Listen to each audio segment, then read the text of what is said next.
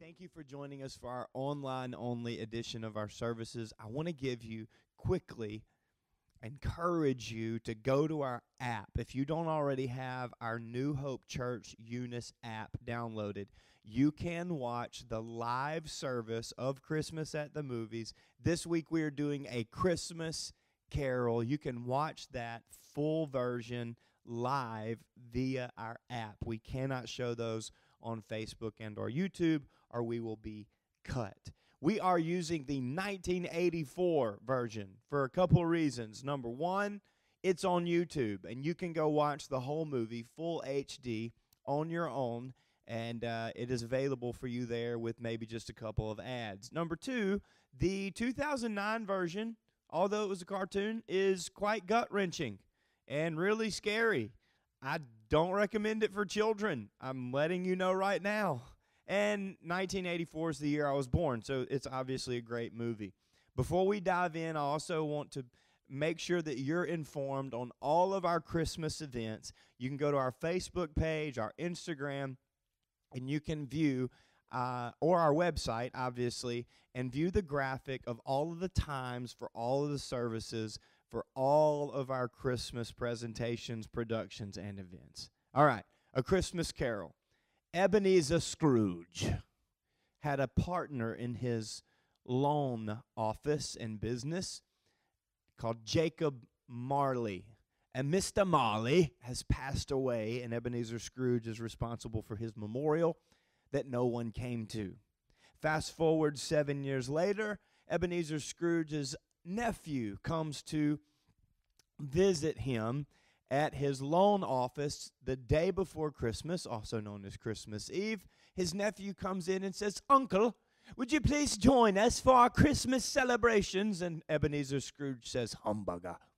And his nephew says, "Christmas is a humbugger. Christmas and every other day." And he is not a fan of people not being at their job on Christmas. At the same time, Mr. Cratchit, his associate, is there in the office with him, and he shares some common lines with him about what they do and do not agree with on Christmas. And Ebenezer Scrooge is he himself a humbugger. Mr. Cratchit goes out, and he picks up his son, Tiny Tim, who is on a crutch and referenced as disabled in this movie. At the evening of that same day, Ebenezer Scrooge is visited by his former and now deceased friend, Jacob Marley, as a ghost wrapped in chains. Every chain represents an individual that he held hostage in life. Every chain and every box represents what he truly found important in life. And he was bound by those chains. He informs Ebenezer Scrooge that he too will hold such chains along with 7 extra years worth of chains because of the way that he's been living since Marley's passing. He says 3 ghosts will appear to him: the ghost of Christmas past, present, and future.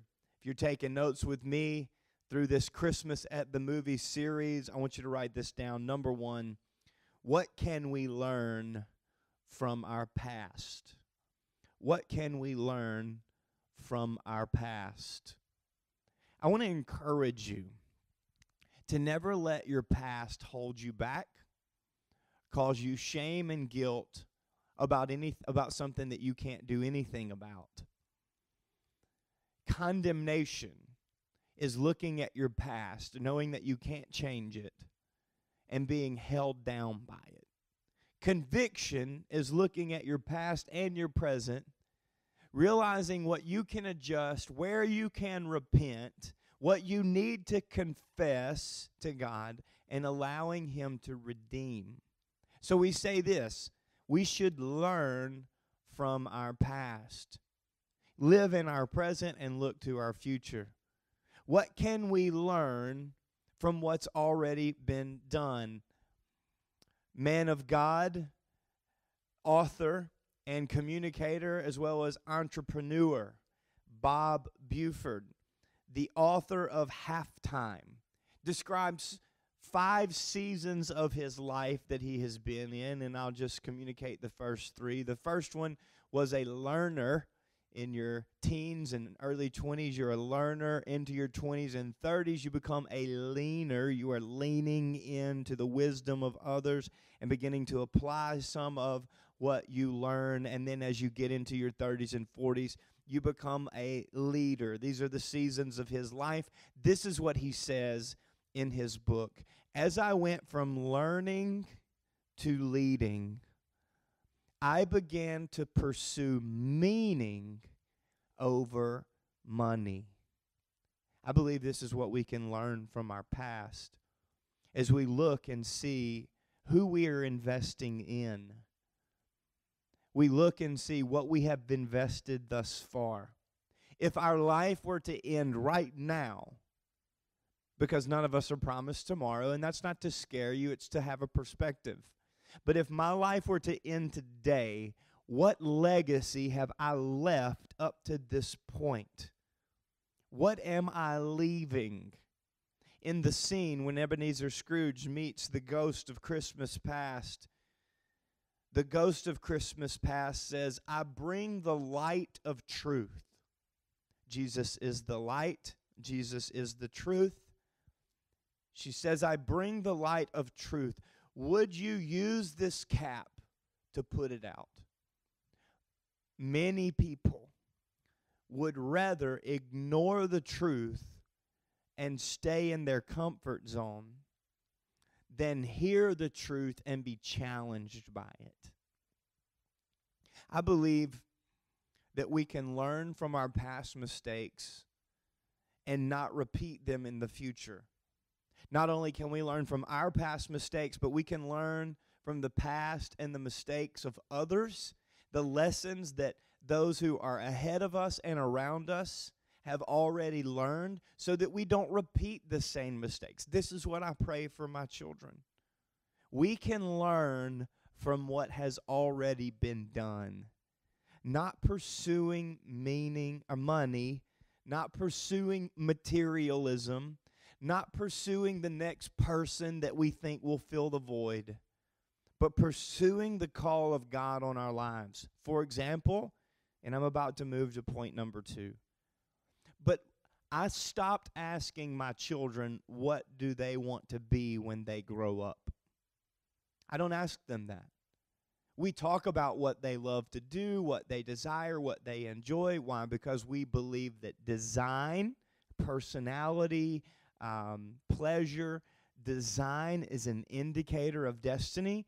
God created you on purpose for a purpose. But I don't ask them, what do you want to do when you grow up? I ask them, hey, what do you think God wants you to do when you get older?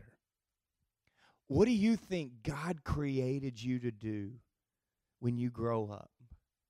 And then we begin to have that conversation, because I want them to learn from my past so that they don't repeat the same mistakes. I want to learn from my past so that I don't repeat the same mistakes. I think number 1, we need to answer the question, what can I learn from my past? Number 2, moving right along, what are we doing with our present? The present time in which we exist, the end of 2021, going into 2022. You weren't created to exist in the 50s and 60s or the 1800s or the Middle Ages or the first century with Jesus. You were created to exist in this time period, as the Bible would say, for such a time as this. And what are we doing with our present? Author and pastor Rick Warren asked 2 questions in his book, Purpose Driven Life. Number 1, this is not in your notes, you'll have to write down this book. When we stand before God, we will answer the question, what did you do with my son? What did you do with Jesus? Where was he in your life? Did you receive his salvation? Did you follow him? Did you repent, confess him as Lord? What did you do with Jesus? That's a number one question. And then, according to the Scripture and the judgment seat of Christ, in a matter of words, we will answer a second question. What did you do with the things that I gave you? What did you do with the relationships? What did you do with what I gave you? This can be seen in the parable of the talents. To one he gave 10, to one he gave 5, to one he gave 1. God doesn't expect you to do with your 1 what he gave somebody else 10 of. But he expects you to be faithful with whatever he has given you. The Ghost of Christmas Present takes Ebenezer Scrooge around, and he takes him to these significant places in his life. And one of those places is the table of Mr. Cratchit's house with Tiny Tim around the table. And he shows him what they're having for Christmas dinner, and they don't have much because Ebenezer Scrooge doesn't take care of his employee. And then the Ghost of Christmas Present informs Ebenezer Scrooge that if something doesn't change for this family, then Tiny Tim will not live. But the future is formidable. We'll get to that here in just a minute. I think I want to ask today, what am I doing with my present? What am I choosing over the most important relationships in my life? If there was room for only one thing in your life, then what would it be?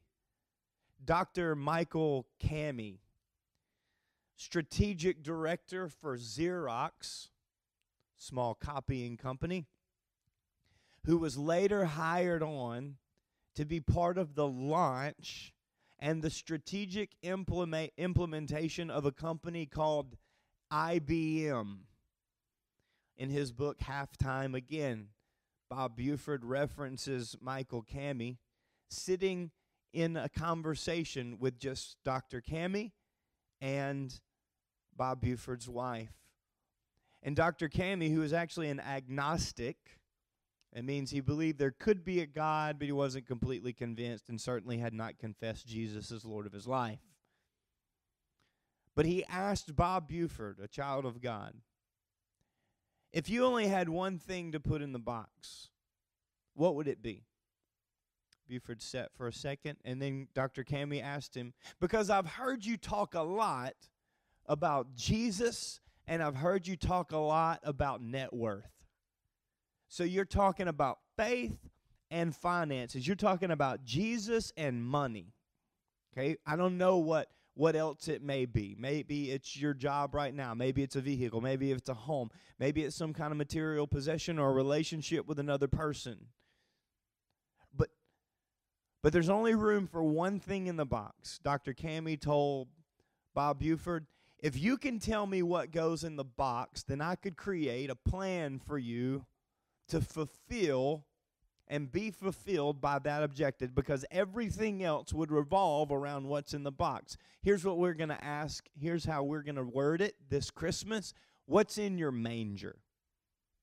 As we approach December 25th, as we approach the end of the year, as we begin to consider what God may be calling us to and casting vision for 2022, what's in your manger? What's in your box? I would ask, is it truly God? Is it prioritized this way? Jesus. Family. In family is bride, then babies. You can't mix those up. Then friends. Then maybe extended relationships outside of friends. And way down here at the bottom would be finances and personal goals and future. But listen, people and your relationship with God should be the most important fulfillment that you have. And in this movie, we see it obviously was not for this fictitious character that Charles Dickens created that represents many people today, Ebenezer Scrooge. And although we may celebrate Christmas properly, by December 26th, we will forget. And by January 7th, most of our resolutions will be expired. But what does God want to do in your life this year? If you truly put Him in the manger and everything else in your scene revolved around Him. Here's a third and final point today. What have we learned from our past? What are we doing with our present? And what can we apply to our future? I've heard it said this way. We may not be able to determine our future, but we can determine our habits, and our habits have a lot of influence over our future. In the final scene, Ebenezer Scrooge is essentially confronted by the death angel, and in the cartoon, it is a most frightening death angel. But it's the ghost of Christmas future. For his days are numbered, as are ours. Everyone's days are numbered. His wife has left him. His best friend has already passed away. His nephew has invited him to Christmas, but really sits at a party and ostracizes and makes fun of him because of his attitude and his selfishness. So his past, up to that point, has affected his present. And his present, his current decisions are affecting his future. And we would say it this way: if the past affects the present, and the present affects the future, then the future affects what you leave to the next generation. The future, whether in Christ or not in Christ, whether truly in Christ or partially in Christ, will affect the influence with the people that care about you, whether that's 2 people or 2,000 people. The future affects what you leave. I would say it this way: how I live, and this is a conviction that I truly carry, how I live affects what I leave. How I live today in my present, what I apply this afternoon to my life. I mean, how much sleep I get tonight will determine how effective and or productive I am tomorrow. How I live today affects what I leave tomorrow. So I would ask you this question. This Christmas, who are you holding hostage? It could be yourself. What are you holding hostage? What are you hanging on to that you may need to place in the manger and allow Jesus to deal with? What are you not accomplishing that God is calling you to? Where are you not obeying that God is stirring you to obey? Who, like in A Christmas Carol, are you not ministering to? Ebenezer Scrooge wasn't ministering to his wife, so he lost her. He had a family that was inviting him to come and be a part of it. And some of you may not have that family that's inviting you, but you have friends and you have people. We all know somebody if we get out of our comfort zone and actually attempt to make covenantal connections, which is what a church is. Who are you not ministering to because you're too focused on what you want or what you need or what you desire? See, we all have a little bit of an Ebenezer Scrooge in our spirituality because none of us are completely Christ-like. In other words, there is a tiny Tim in all of our lives. Someone that God has placed in our path that we could minister to, that we could invite along in our journey, that we could take the time to invest in. I am thinking of people right now in my mind that I need to do a better job with. Here's the good news. The future is not fixed.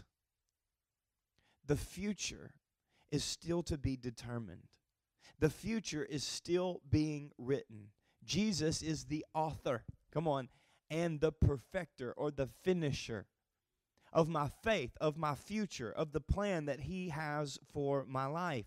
The question is, will I be transformed by what I know, or will I complacently continue in my already predetermined path and expect and hope that God changes something or that somebody else comes in and saves the day? No. Come on. The authority, the apostolic power, the dunamis of God is inside of us, those who believe and confess Jesus as Lord, those who have been baptized and are being baptized in the Holy Spirit. The year may be ending, but we can still make divine adjustments that redetermine the trajectory of our eternity. This is the beauty of free will. This is the beauty of free will, and I'm wrapping up. Your story is still to be written. No matter where you are.